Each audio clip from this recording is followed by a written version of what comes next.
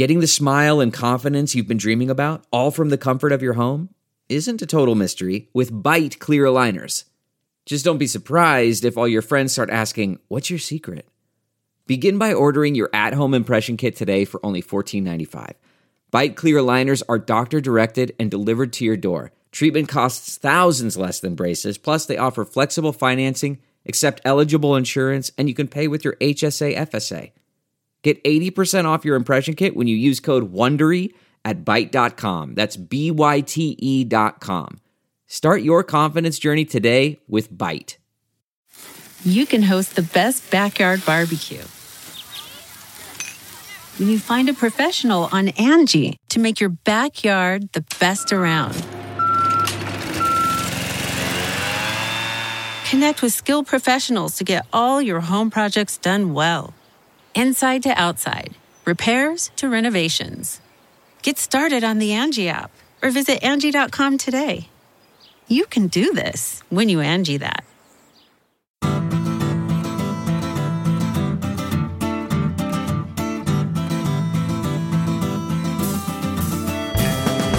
Welcome to the Sinica Podcast, a weekly discussion of current affairs in China, produced in partnership with SupChina. SupChina is simply the best way to keep on top of all the important news coming out of China, especially if you subscribe to our daily email newsletter, SupChina Access.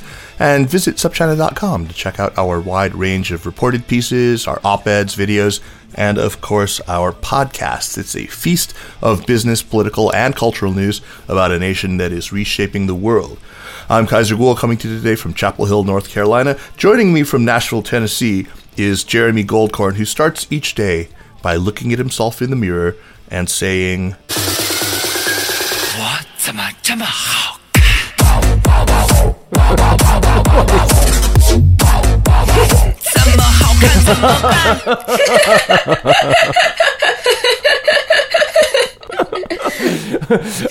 Okay, I have nothing to say. 这么好看怎么办？真的是怎么办？ Okay, anyway. It may seem to you and me, Jeremy, like we disagree on many, many things. Well, we do. We do, yes. I mean, so like I said, like it seems to you and me that we disagree. And yet, to my surprise, despite my sometimes seeing you as the archetypal hostile foreign force, you still get attacked for being some kind of a panda hugger online fairly frequently. And doubtless to your surprise, despite your seeing me as someone who's just often... Who's a panda hugger. Sympathetic to undeserving Chinese leadership. There are people out there who still pillory me as some kind of enemy of the PRC, as a hostile foreign force. It's bizarre. I know. It's amazing. And I mean, sometimes I get attacked for being both on the same day. Well, we are certainly not alone in this, and neither of us has really had it that bad, all things considered. I do feel like there's, still room in the conversation about China for people who can condemn the atrocities in Xinjiang without clamoring for regime change. But I do worry that space is shrinking.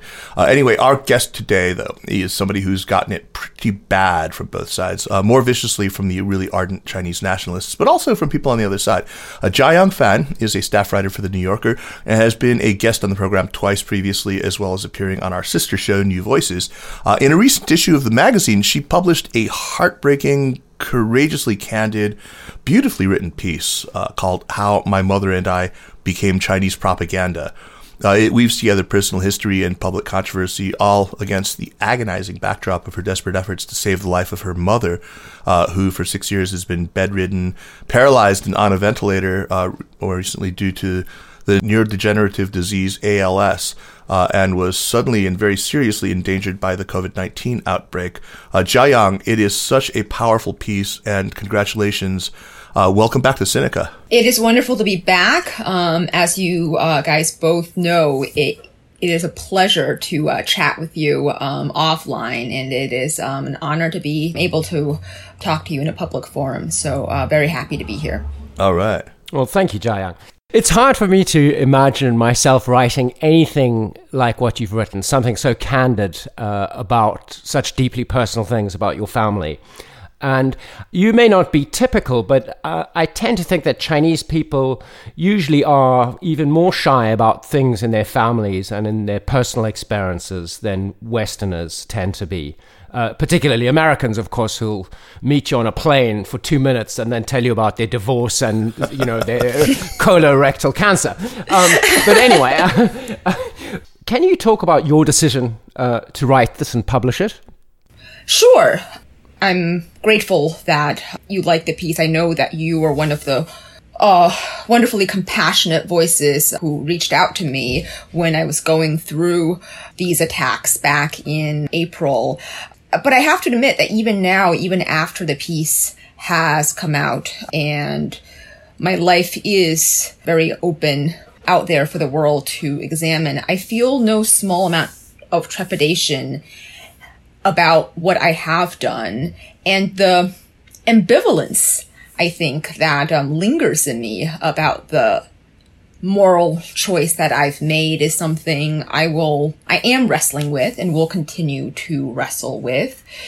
I think about writing itself sometimes as an inevitable act of betrayal, and writing about my mother, such an intensely private person for so much of her life, is perhaps my greatest betrayal of her. But I also want to believe that it is the only tribute worthy of her. And that contradiction is what I will, I think, be mired in for the rest of my life. Was there an intention to kind of achieve catharsis with this? Is that part of what you were thinking? Is that part of what drove you? I can only imagine that it would have been kind of cathartic. I wanted to believe that writing about it would be cathartic, and in some sense it has been. One of the most difficult parts of writing the piece was going through those Twitter threads for the fact checker, to find for them those screenshots of what had been said about me. As you know, the New Yorker is famously fastidious in its fact checking, so that required me to read through all the vitriol, death to your mother. Yeah, yes, and one of the reasons I procrastinated so long in writing the piece was doing that.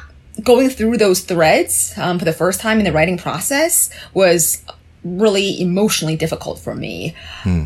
Intellectually, I knew that the Jiayang fan my detractors were writing at was not me. But when you're reading such graphic descriptions of how others want to tear into your mother's corpse and how they want to feast on your ashes, but the ones especially about my mother, about, the kind of mutilation that they wanted to do to her body. It doesn't matter that these are faceless strangers and that I can see what drives their impulse to undercut me and to hurt me.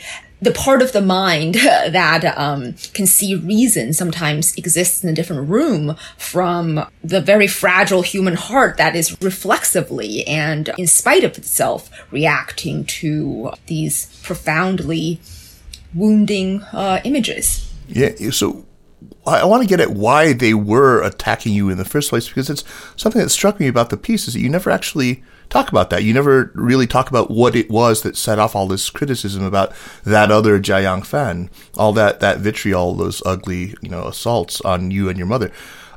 If I'm remembering correctly, this all started back when you were doing coverage about Hong Kong. And it struck me then as really odd because I think what you actually said and, what you were reporting and the experiences that you were talking about on Twitter actually supported certain ideas that mainlanders who were critical of the protests had been trying to push all along. One of the great ironies, I'm so glad that you were pointing this out, and that is actually an aspect of everything that has followed that has been so confusing. And let's be explicit about what it is that I'm talking about here. You brought out this undercurrent of anti-mainlander bigotry, which is there in the protests. At least some people say that it's very much there in the protests. You experienced it personally. You talked about it. But there was a phrase that you used that set off this wave of attacks against you. So, yeah, talk about that if you could. Exactly. the English sentence that I posted on Twitter was, "My Chinese face has become a liability." And that was in direct response to an experience of going to a protest as a journalist with native Hong Kong retired teacher. Both of us obviously are ethnically Chinese and appear as such to the protesters and those observing the protests. And I was speaking in Mandarin to this retired teacher because that was, the language that she was most comfortable conversing in. I don't speak any Cantonese, her native language. And overhearing that I was speaking Mandarin, and coupled with the fact that I am Chinese and have a Chinese appearance, I became a person of suspicion and was publicly questioned, and it kind of grew into this attack on whether I was an interloper and whether I was justified in attending the protest. And I was so shaken by that experience that, as so many of us do, I took to Twitter and I wrote a thread documenting the experience with those videos, exploring my confusion about and sadness over the fact that my Chinese face, coupled with speaking Mandarin, was such a liability. Yeah, was such a liability, and that's what that sentence was referring to. And of course, as you just mentioned, that my personal experience connected to what I had been hearing from some Hong Kongers and some Hong Kong visitors, that being a mainlander in Hong Kong sometimes can subject you to second-class citizen treatment. So that's what I was exploring. It is not a viewpoint that everyone might know about, but I thought that it was definitely a subject that deserved to be explored and might also explain some of the grievances that mainlanders feel in Hong Kong and some of their hostility toward Hong Kong natives, even though, as I explored in my longer piece for The New Yorker, which I wrote in December of last year, 2019, I also am sympathetic to the intentions of the protesters and what they're trying to achieve. But I was really trying, when I was in Hong Kong, I was trying to capture kind of these individual perspectives and make sure that grievances were not left out and that no individual political and personal social perspective was ignored. And that Twitter thread, as you and Jeremy know, was torn terrifically out of context and translated as "my Chinese face is a burden," which then was spread widely on Chinese internet and really inflamed public indignity about my deep shame about being Chinese. And the rest is history, as you know. And am I right that the people who, from the other side, who criticized you were also unhappy about that because they felt that you weren't saying 100% positive things about the Hong Kong protesters? Oh, yes, Jeremy, that's a great point. When I was in Hong Kong, I posted many images and short videos about the protests, perhaps too many in retrospect, but they received a lot of comments, and a good number of them felt that I was not adequately sympathetic to the protesters and that I was not declaring public support, unvarnished, kind of unequivocal support for the cause. And these were not just coming from people with one follower. These were coming sometimes from scholars, Hong Kong scholars and intellectuals who felt that I was being too soft on the PRC and that perhaps my mainlander background, as the two of you know, I was born in China and So you're a communist. That's what you're saying. Yeah. Jiayang, I mean, You had written about the protests very early into them, and you wrote a really, I thought, extremely sensitive and smart essay in the New Yorker about why it was that your mainlander friends and acquaintances weren't all getting on board, were not all supportive and not entirely sympathetic to the motives of the protests. And I thought it was excellent. Did you get feedback on that? Because I thought that you were making it pretty clear that this isn't what you think. This is you sort of channeling the thinking of a lot of the mainlanders that you knew in the States and in China.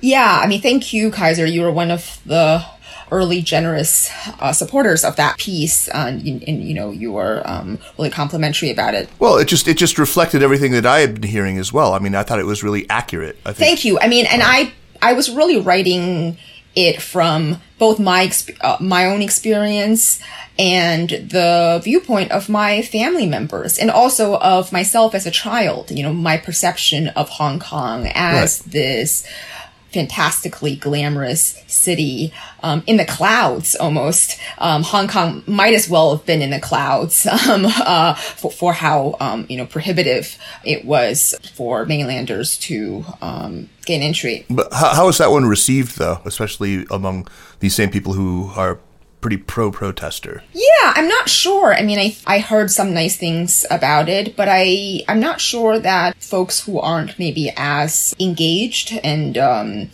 educated about, Chinese history and as interested maybe in Hong Kong and China, if it registered. I don't even think it made, the most read list.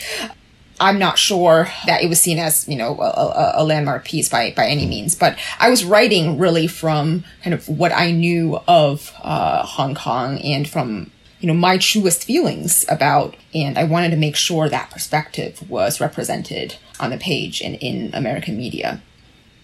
So I guess the knock on you from some people I've heard is that you shy away from politics, that you focus on culture stories. You've done great pieces on beautification apps, on mistress dispellers, both of which we've talked about with you on the program before. That sort of thing. I mean, these were great stories. I mean, we all love them. But do you think there's anything to that criticism? I mean, how would you respond to people who say, Jiayang fan is chicken about covering hard politics? I'm really glad you asked that question. Listen, I never got a PhD in political science. I do not have a degree in Chinese history. And my understanding of China has largely been through my experience, past and present, engaging with its various cultural spaces. I've never been to Zhongnanhai. I don't expect ever to be invited to Zhongnanhai. And in terms of political commentary, I do write, hot takes once in a while. But am I the person most qualified to give us, the 20-year out prediction of what will happen in China? I'm not sure. And in terms of political opinion, I've never been a person who felt completely confident making these ideological pronouncements about what China should be, especially the precise shape that the regime, should become. So I want to deliver insights in spaces that I have confidence in being able to report on. So I think that's why I've been attracted to the stories that I have been. And politics, there are so many political scientists and political reporters, I think, better positioned and more qualified to weigh in on those subjects. As you both know, culture in China is political. I mean, whether it's the mistress dispellers or these beautification apps, in my exploration of them as what they represent about China, the conversation is necessarily one that engages in the political nature of Chinese society. Yeah, for sure. So that's never left out of the conversation. And of course, other detractors have often lamented the fact that I make everything political, right? Like, You can't win. When I'm talking about, the mistress spellers, I'm accused of, why do you have to make it about sexism? Why do you have to talk about, the history of gender in China? And when it comes to beautification apps, also, why are you talking about, young people weighing in on politics? What does that have to do with it? So, you get it from both sides. That should be the name of this podcast. You get it from both sides. Jiayang, let's look at some details in the piece itself. When your mother says, as it seems she does quite frequently, she warns you, don't against China about your writing. Is she primarily worried about your safety? Or is it the loyal party member, the vestiges perhaps of the loyal party member within her that is talking? I think it's both. And I think those two impulses are connected. My mother was a party member before she left China in 1992, and not one who was in name only. She is a third-generation Communist Party member. She has taken great pride her entire life up until the present in her party membership and in the birth and persistence of Communist China. She is a great proponent of the regime, even if she has not reckoned with its history and perhaps remains in denial about much of its history and the ramifications of many of the policies that has harmed, other parts of my family. But my mother says, do not against China for me. It is out of both a personal devotion to the present shape of China, her deep patriotism, her protectiveness about this motherland that she has such pride in, and that is such an inextricable part of her identity, of her sense of self. And also the very practical concern for my safety. If I were to go to Hong Kong or the mainland, she is very aware of the power of the party and of its distaste for its distractors, and she does not want to lose her only daughter, and she does not want harm to come to her only daughter. And I think those are connected in her great reverence for hierarchy. I mean, that's something I talk about in the piece. It's that she feels that this is the existing system, and who is she and who am I to question it, and who am I to be a troublemaker, her favorite word. 惹麻烦. Jeremy likes to 惹麻烦, yeah. Yes. 惹事儿, Jeremy 惹事儿金玉米 Goldcorn. A follow on to that, I think we all have people in our lives who are staunch defenders of China and who are convinced that the Western media is irretrievably biased against it. So as you're under constant attack by nationalists and little pinks and trolls on the internet, I still detect some empathy on your part, Jiayang, for why it is that they react the way that they do. Can you talk about that? And maybe I can ask Kaiser to follow up, because... because I don't have any people in my life who are like that, no. Yeah, I mean, I did not intend to write such a intensely personal memoir. A few months ago, when the attacks began on Twitter, I thought about writing a much shorter piece on the phenomenon of trolls on Twitter and why this public space, this public cyberspace, was being colonized in this way. And I remember we talked about that back in April. Remember? Exactly. I think I remember. I remember calling you. And I was surprised when I saw this piece come out. I thought it was that, and they just sat on it for a long time. And I was like, oh my God, this is like... I know. And just, I'm sure your listeners are too smart, not to know this already, but writers do not write their headlines. So I think the piece, the title of the piece is, how my mother and I, became, Chinese propaganda. I'm not sure if, that's the title I would have chosen for the piece. I mean, I'm not, obviously, I'm not saying that's not part of the piece, but that. Next time, just send a text message to your sub-editor that says, "Don't against China." That should take care of it. I'm going to do that to Jeremy all the time now. Jeremy, today's newsletter is fine, but don't against China. Yeah, but going back to, Jeremy's question, when I thought about the phenomenon of trolls, it was very important to me that even if they were wishing for my death and hoping that I would, choke on the ashes of my mother, that I could not dehumanize them the way that they sometimes do their subjects. And that made me think of what fueled this fury that they were unleashing. And it made me think about the intensity of the love, which is the other side of hate and contempt. And it made me think of my mother, the person that I love the most in my life, and her absolutely unequivocal, undiluted love for this country, for which her father almost gave his life.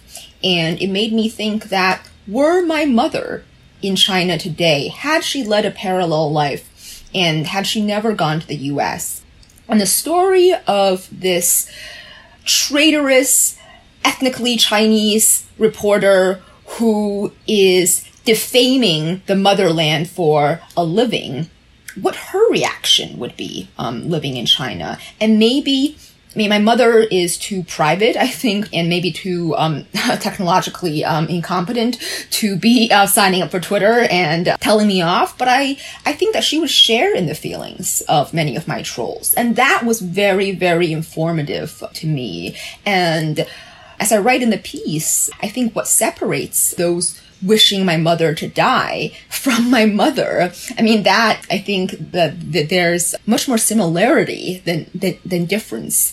And I think behind the vitriol is this fierce attachment to communist China as a part of individual identity of so many Chinese. And although I might think of their death wishes as an attack, to them, it is a defense born out of deep love and fealty to this place that has birthed them and to their conception of self.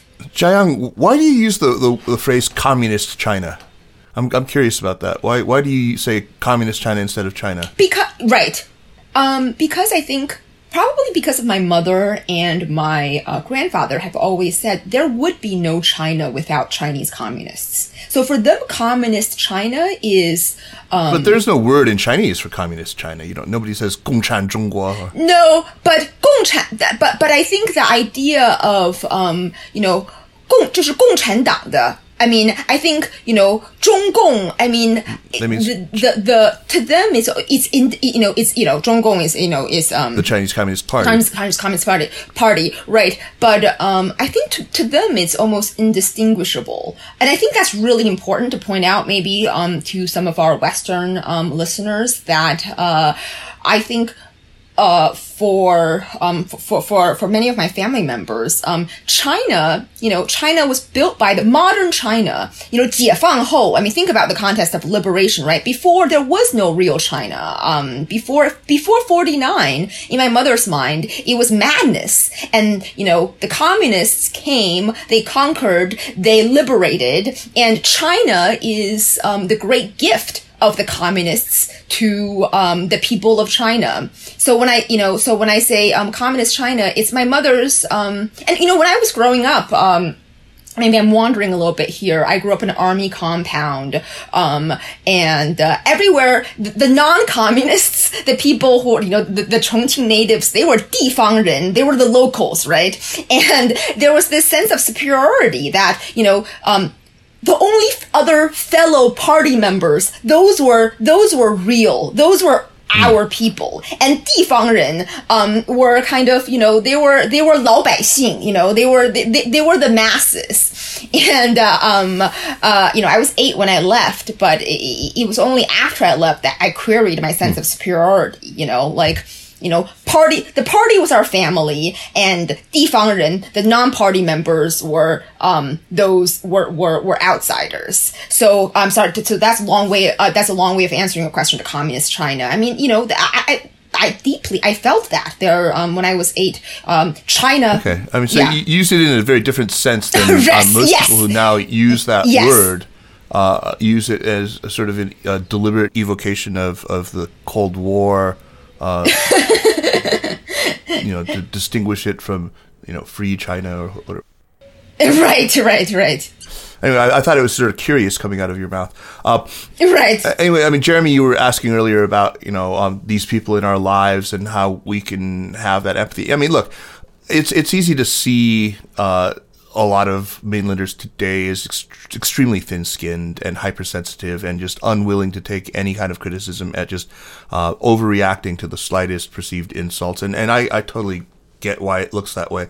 I would just urge people to think about how, for a whole bunch of reasons, including, I mean, I don't mean to downplay the constant fanning of this through patriotic education, but there is this remembered, whether organically or otherwise, remembered sense of humiliation. And it's there. This isn't particular to the Chinese communists. We have to remember, Chiang Kai-shek wrote, avenge humiliation in his diary every day. This is something that a lot of Chinese people up until the current generation have sort of personally felt. Yes, I mean, it has a certain recency, and this time period has been particularly so. I mean, I feel like they feel subjected to, whether we see it or not, to a lot of indignities, usually at the hands of America and America's very powerful media, and that they would take it out on somebody like Jiayang is horrible, but not surprising, because there's a special vitriol that Chinese nationalists reserve for people who they think of as race traitors, as hanjian. Well put. Mm-hmm. Yeah. So tell me about your experience as being thought of as a race traitor. I mean, that's a horrible thing to be. I mean, I'll get in fistfights for people who call me a banana or things like that. But I mean, God, to be called a hanjian. Right. I think I noticed that for some of my detractors, what they found particularly despicable about me was that I spoke both Chinese and English, and that I spoke Chinese fluently. Some of them, these were the thousands of comments, and some were left in English and some were left in Chinese, and there became a conversation among the trolls themselves, which I did not engage in. One asked, is she understanding my insults? Does she know what I'm saying? Do I need to use some translation app so she gets exactly what I want to do to her mother? And someone else responded, oh no, she's fluent in Chinese. She reads and writes, and she absolutely knows what you're writing. And I thought that was actually a bit amusing. And that only, I think, in their minds compounded the intensity of my betrayal. That if I were a second or third generation Chinese American, my actions could almost be not exactly forgiven, but their evil could be explained away a little bit by ignorance. But the fact that I was born into absolute awareness of my Chineseness and what they perceive as my later rejection of it, I think is what makes me the most despicable.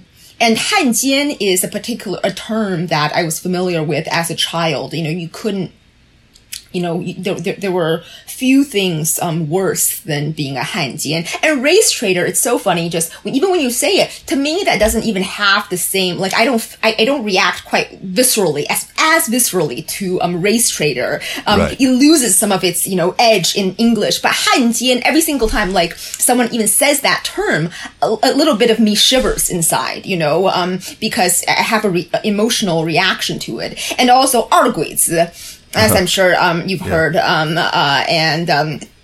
Jiayang人, Jiayang人, a fake American, a fake Westerner. And this idea that, some of the language that they use is really, not fit for, public consumption, but that I am allowing myself to be raped by Americans, that I'm selling myself, I'm prostituting myself to Americans for fame and fortune. That's what you do when you really want fortune. You become a reporter, right? Right. Right. But I think that explains the very nature of the rage. And that's why I'm so much worse than just an American. I mean, than just, someone who, someone like Jeremy. At least, there's a reason for what he does. But I think for many, Chinese nationals, what I have done is beyond reason. What they perceive as my rejection of my Chineseness. There are a lot of people I know who roll their eyes whenever someone brings up the idea of 面子 or face. And in fact, I myself think it's often used in a similar way to 关系, to sort of orientalize things that are going on in Chinese society and to make Chinese people seem very different. And I think some of the time that's very true. I mean, sometimes losing face feels exactly the same to a Westerner as it does to a Chinese person. It's a combination of embarrassment and shame and some other emotions. But there are plenty of Chinese people who are quite bicultural, who would insist that the concept of 面子 is actually really different from pride, shame, honor, dignity, what have you. You deploy 面子 and make it actually quite a central part of your story about your mother and the humble profession she had to take up after coming to the States, and your father leaving, about your mother's and other relatives' reactions to the criticism of you on social media. Could you talk about that a little bit? Yeah, I think losing face in English, even though it is roughly correspondent to losing 面子, is something that in the West, it has a different gravity than the Chinese 面子. And I really remember 面子 as roughly kind of equivalent to my earliest conception of self. Like, who are you without your 面子? So, and I think that has to do with this different idea of identity in the West and in China. In the US, where I've spent now most of my life since the age of 8, identity is something that intrinsically belongs to you. That is not to say that other people cannot affect your self-confidence and hurt your ego, but that you have ownership roughly over your identity, and you take possession of it, and you have control over your sense of self. But which is not to at all detract from the complexity of the self and how, it is constantly in flex with the greater society. But in China, your identity is something almost bestowed upon you by other people's perception of you. That is quite a generalization, and I'm not sure every Chinese person would conform to this, but at least for my mother and for many of her generation, and I think for many today, it is the external perception that comprises your identity. And that's why losing 面子 is not just about losing face, like you're losing kind of, this thing that you're wearing on your face and that, you can just sort of take it off, and it's, it's inconvenient. But that when you lose 面子, you lose yourself. And for my mother, I remember how devastating it was for her when she thought that others spoke ill of us. In a way that I think an American psychologist, I imagine being a therapist chair and being told, well, who cares what other people think? It's what you think of yourself that matters. Your self-esteem comes from within. But imagine, in China, in 80s, early 90s China, there was no language to bring about that other reality. So the national psyche was my mother's personal psychology, I think, that your 面子 was what you are. And I'm so glad you bring it up, Jeremy, because I've been so gratified by many of the responses I've received to the piece, but so many Chinese Americans and Chinese have said, I particularly felt really seen in your description of mianzi. And I've spent so much of my life trying to explain to my American friends this difference between face and mianzi, and they don't get it. And in your piece, I felt like it was explored in a way that, really accords with my understanding of it and why actually I've struggled with my own parents so much of my life. And that was incredibly rewarding for me as a writer to read as a response to the piece. Speaking of responses, aside from those people, how was the piece received, both here and in China? And have you talked to your mother about it? And what about relatives back in China? Yeah, I mean, as far as I know, it has not been translated, which is why maybe the response has been quite muted in Chinese social media. I haven't been following it very closely, partly because I think I was a little bit traumatized by searching for my Chinese name in Chinese social media in the last few months. I stopped doing it altogether because much as I was aware that the fan Jiayang in Chinese media was not me, I had panic attacks when I saw some of the things I've written. So I've tried to steer away from searching for myself too much. So I'm not sure. I mean, but on Twitter and on Facebook and Instagram, there's still some trollish responses. I mean, there's still, I've still gotten comments saying that I am an ass-looking dog who did not learn her lesson from April, and that the expected contrition that had been anticipated has not been borne out by this piece, and that I seem to have only doubled down on my betrayal.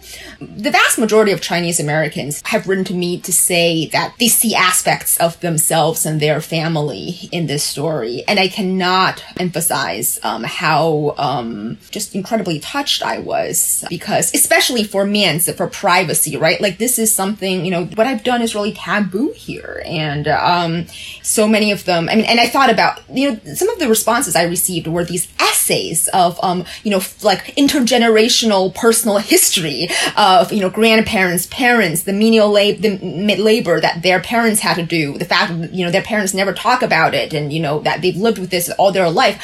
I was so, part of me, wanted to almost screenshot it because I wanted to say, oh my God, like, I know that I seem like a complete weirdo and just this alien in writing this history. What I'm recounting here is the suffering of immigrants that's maybe not as uncommon as we think. But the other part of me knew that, of course, I couldn't screenshot it and share with the world. That, so for so many of these people who felt seen in my story, they are still every bit as private about their own personal history, and that really whatever solidarity that we feel still is in the shadows, and right. and there's something very poignant and heartbreaking to me about that. It's got to go a long way toward making you feel a little bit better about all the trolls. But there was one bit in your piece that it really hit me. Your mom actually called you a traitor after finding your diary and reading what you had written about her, about your relationship. What was it that was so offensive about what you had written? Right.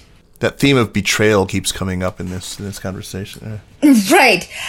I think as I write in the piece, I was, educated the first 2 years in grade school in China, and you have to understand that stories in China, at least, this is early 90s China, stories on the radio, on TV, in books, in my first grade primers, it is cast in terms of heroes and villains. And that informs my mother's fundamental understanding of the world. When she watches a movie, 5 minutes into it, she will say, who's the good guy? Who's the bad guy? Literally in those terms, right? So, and that is not just, about movies. That is about her fundamental understanding of the world. Like, it's very black and white. It's very absolutist. There are good people and there are bad people. And we need to make that. Well, that's how I am about Twitter. Do you have a list? Do you have a secret list, Kaiser? So that is a fundamental part of, her perception of the world. So imagine her reading her daughter's diary, which is another story in which she, as I'm documenting some of the ways that I feel hurt and bruised by her, she reads that as me casting her as a villain, right? That she is the bad guy in my story. And imagine her sense of betrayal. I mean, I get it, right? When you understand the world only as good guys and bad guys, black and white, how is she supposed to comprehend kind of the complexity? Sure. I mean, especially, you were a child, and given the level of sacrifice she had made for you at that point, I understand it perfectly well. Yeah. When I read my kids' diaries, I'm just joking. I would never just because I'm afraid to.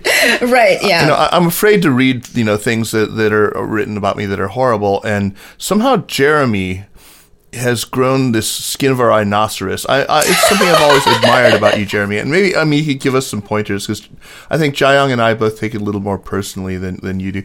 You'll just wade into combat pretty ferociously when you do decide to fight. And then you can it just rolls off your back. Yeah. Well, I think, firstly, I didn't grow up in America, where part of the culture, popularity is almost the most important thing. If you think of the classic American high school movie or university movie, being popular is the most important goal. And I grew up in a rather different culture, so that helps. It also helps that I'm a privileged white male, so I get attacked a lot less, and I grew up with a sense of confidence that I'm always right, that a lot of other people don't have. I think that's probably it, actually. Really? Just privilege and foreignness. I mean, I also, like you, Kaiser, I also have great admiration for not only for Jeremy's, the leathery nature of his skin, but also for his conviction and passion and compassion. And what I see in that is just such a firm sense of self, which I don't possess. I think self-doubt is as much my country as uncertainty, which I write in the piece. And that is something that I still live with. And that is, I think, just fundamentally kind of the lens through which I perceive the world, right? On Twitter, I'm accused many times, among the many things that I am a traitor to China, a mole in a US publication, someone who is perhaps trying to have it both ways. And I think most curiously, some say that I seem to think of myself as superior to everyone else. I don't know if that's your guys' perception of kind of what. Oh, definitely.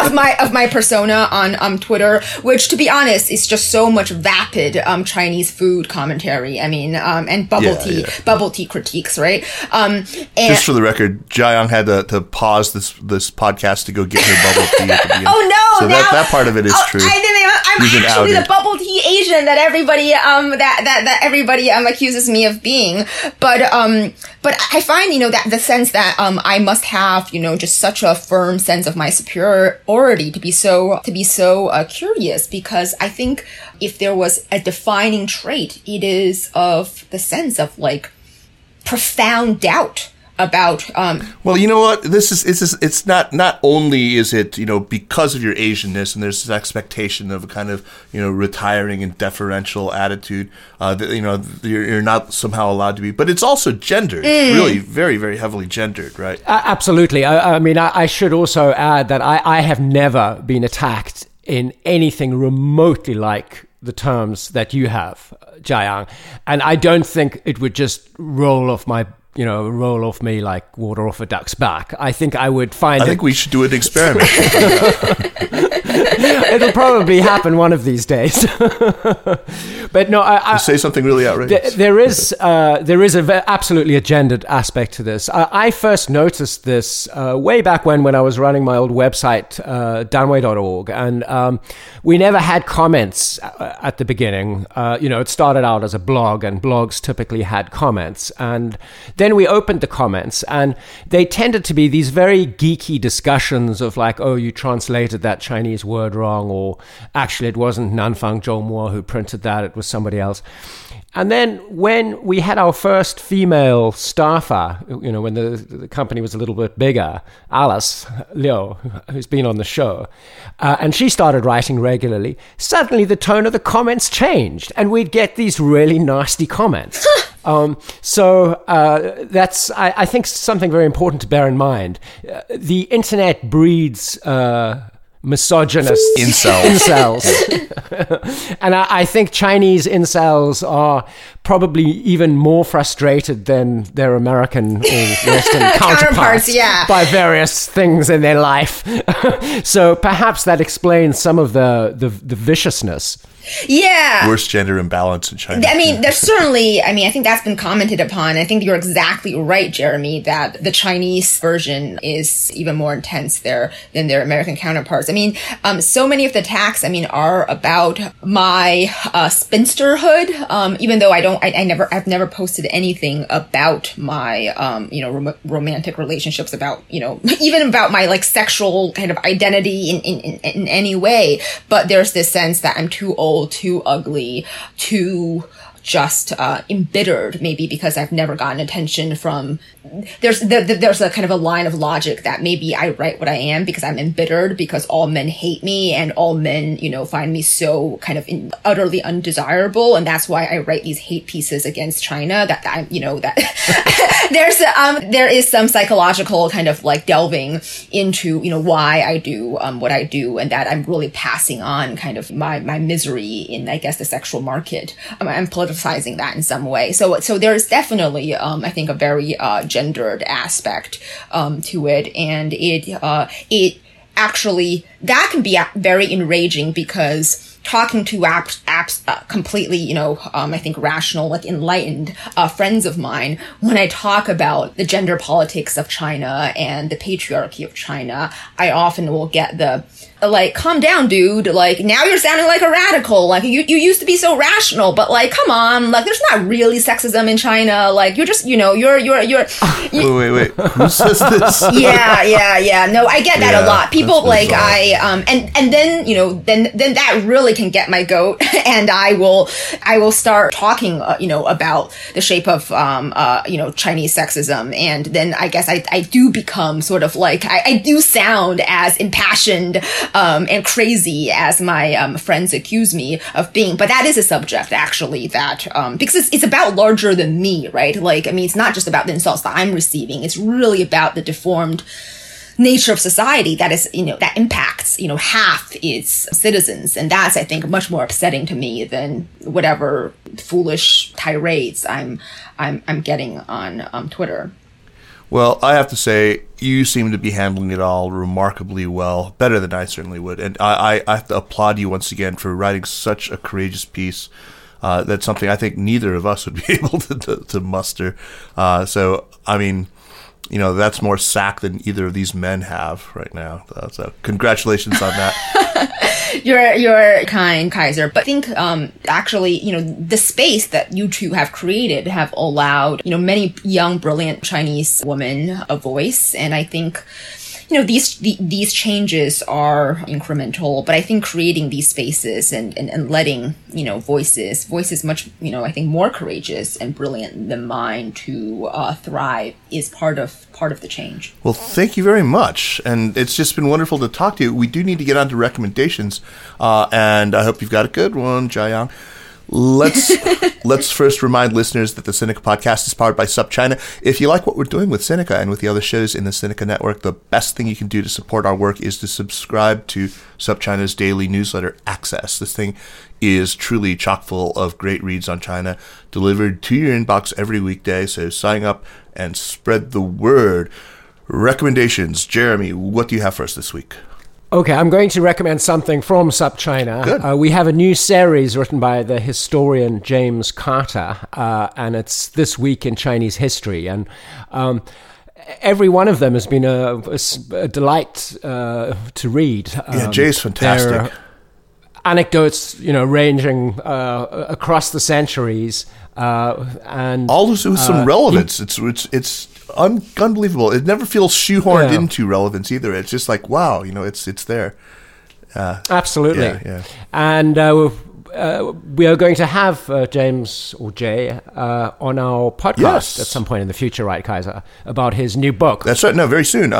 Champions Day, his new book, which is about Shanghai, just on the eve in 1941, as the the end of things. And it's one of those great books about, the old Shanghai that is not just populated with Anglo characters, which is a relief.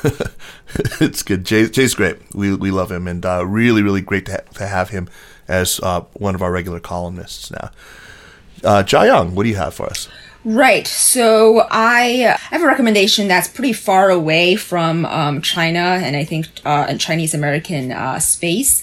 It's a book that I'm reading that I have not yet finished. So but it's already, I think, proven to be incredibly fascinating and a worthwhile read. It's this book called Negro Land by Margot Jefferson. I don't know if either of you guys have heard of it. It's a memoir, and it's about a memoir written by Margot Jefferson, who is herself a writer. I think she's a critic, or was a critic for the Times, and she talks about the history of African American upper classes in the U.S. and and that's the space that they occupy, sort of the educated elite of Black Americans, and the evolution of how that elite circle has come to pass. But it's also a history of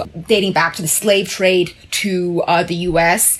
And I think it's a great meditation on caste and hierarchy, and even and an examination of kind of the human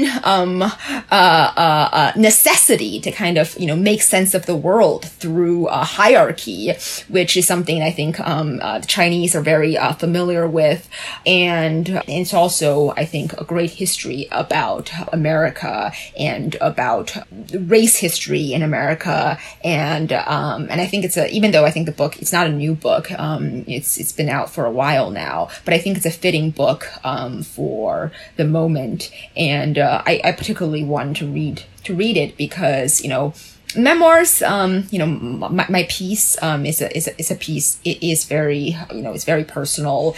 I've always been suspicious of the genre because it seems awfully narcissistic. Like, who are you? I mean, especially if you're not famous, who are you to write about yourself? Do you think you're so important that you deserve 10,000 words or the space of an entire book? Yes, yes, I do.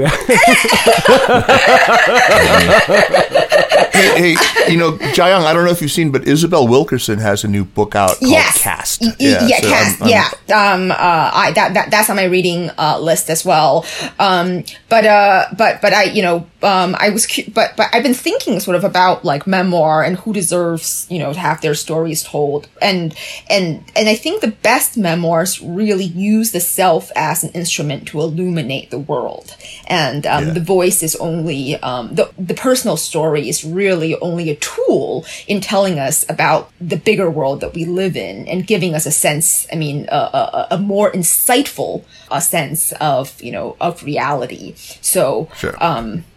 Excellent recommendation. I will recommend rereading the novel Dune by Frank Herbert as an adult. I think a lot of us read it when we were kids, and I can't imagine how much must escape you when you're only, the age of Paul Atreides when he was at the beginning of the book, 15. That's probably how old I was when I read it. There's a major new motion picture coming out of it, and it looks really great from the trailer. The trailer looks just absolutely amazing. Of course, they always do. I'm going to be heartbroken probably, but it looks really well cast. It looks really good. But I decided to reread Dune, and I'm, not that far into it again, but already I'm just absolutely struck by how much kind of rich historical, theological, linguistic, environmental knowledge went into the writing of that book.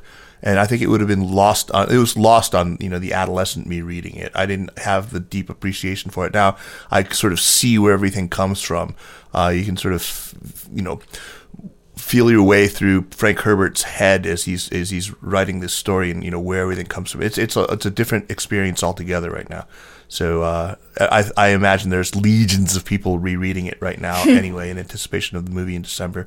But check it out. Thanks, Jiayang. Thank you. It's always such a pleasure talking to you guys. And the best part of, being, it's a good podcast when you just wish, it didn't have to end and you feel like you could continue talking to these people forever, which is how I feel about you guys. So, really thank you for having me on and for these conversations that you guys host every week. I think, Jiayang, we're only going to have you on in the future. You say such nice things about us. It'll really be a makes us feel a lot better about it. Okay, so we'll see you next week then. All right. Thank you. Yeah, thank you. It's great to talk to you as always. So we'll see you soon, Jiayang, and congrats once again. The Sinica podcast is powered by SupChina and is a proud part of the Sinica Network. Our show is produced by Kaiser Guo and Jeremy Goldkorn with editing help by Jason McRonald. Drop us an email at sinica@supchina.com, follow us on Twitter or on Facebook at SupChina News, and make sure to check out our other podcasts in the Sinica Network. Thank you for listening. We will see you next week. Take care.